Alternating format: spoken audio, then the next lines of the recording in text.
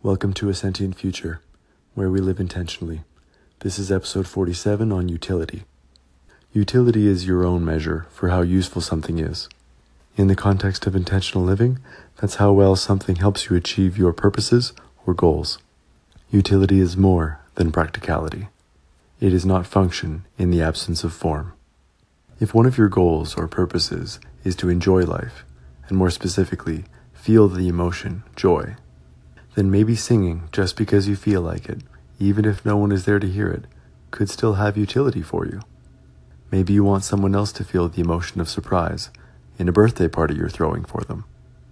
Hiding in a dark room with 20 other people is not valuable in and of itself.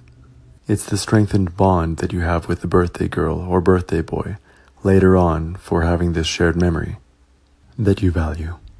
Something's utility can also be measured in terms of the value it brings to your and others' lives. Let's talk about values. When we think of values, sometimes we think of the words honesty, compassion, positivity. I'd argue those are more so virtues, though. Near constant characteristics that are almost inherent to who you are. I consider it much more useful to think of values as what it is that you value. Do you value your friendships? Do you value your family? Do you value your career? Do you value your alone time? It is your set of values, or what it is that you value, that enables you to measure utility. These can often be the criteria that you use when making decisions. And it's also important to consider how much you care about each of your values, how much weight you place on those criteria. What are your priorities?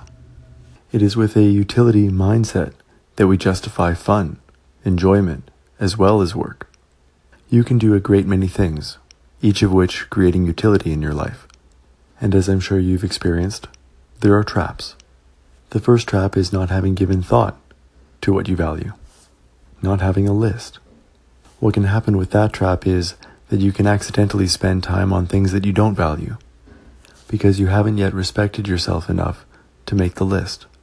The next trap is to not have prioritized what you value. That trap sometimes means that we spend a disproportionate amount of time on our fourth or fifth most important priorities. Does having a first priority mean that you never spend time on your second, third, and fourth priorities? No, absolutely not. But common sense would suggest that you spend most of your time on your priorities, or at the very least, not spend time on your lower priorities at the expense of your higher ones. And the last trap occurs when you have your priorities, and you've ranked them, and you're working on your top priorities, but you just haven't figured out which ones are urgent versus important. You're probably familiar with this concept from Stephen Covey. At work, that might mean doing something for your manager at the expense of what the organization needs from you. For your family, that might mean giving your kids treats so that they're happy, albeit temporarily, rather than teaching them about patience, which will help them be happy in the long term.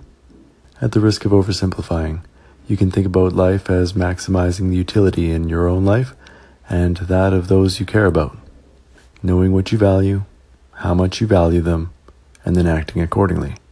There's nothing wrong with entertainment or play. It's necessary for our sanity, not to mention increasing our social bond with others. It is simply a part of what we value. While not everything in life needs to be practical, I encourage you to take a practical look at what's useful to you. So I'm curious, have you written down what you value? Have you thought about what takes priority? Have you noticed how much better you feel about your life when you live in alignment with that list? This is you. This is your list. This isn't for anyone else to decide. You owe it to yourself to pick your direction. Thanks for listening. Until next time, live intentionally. Sentient Future out.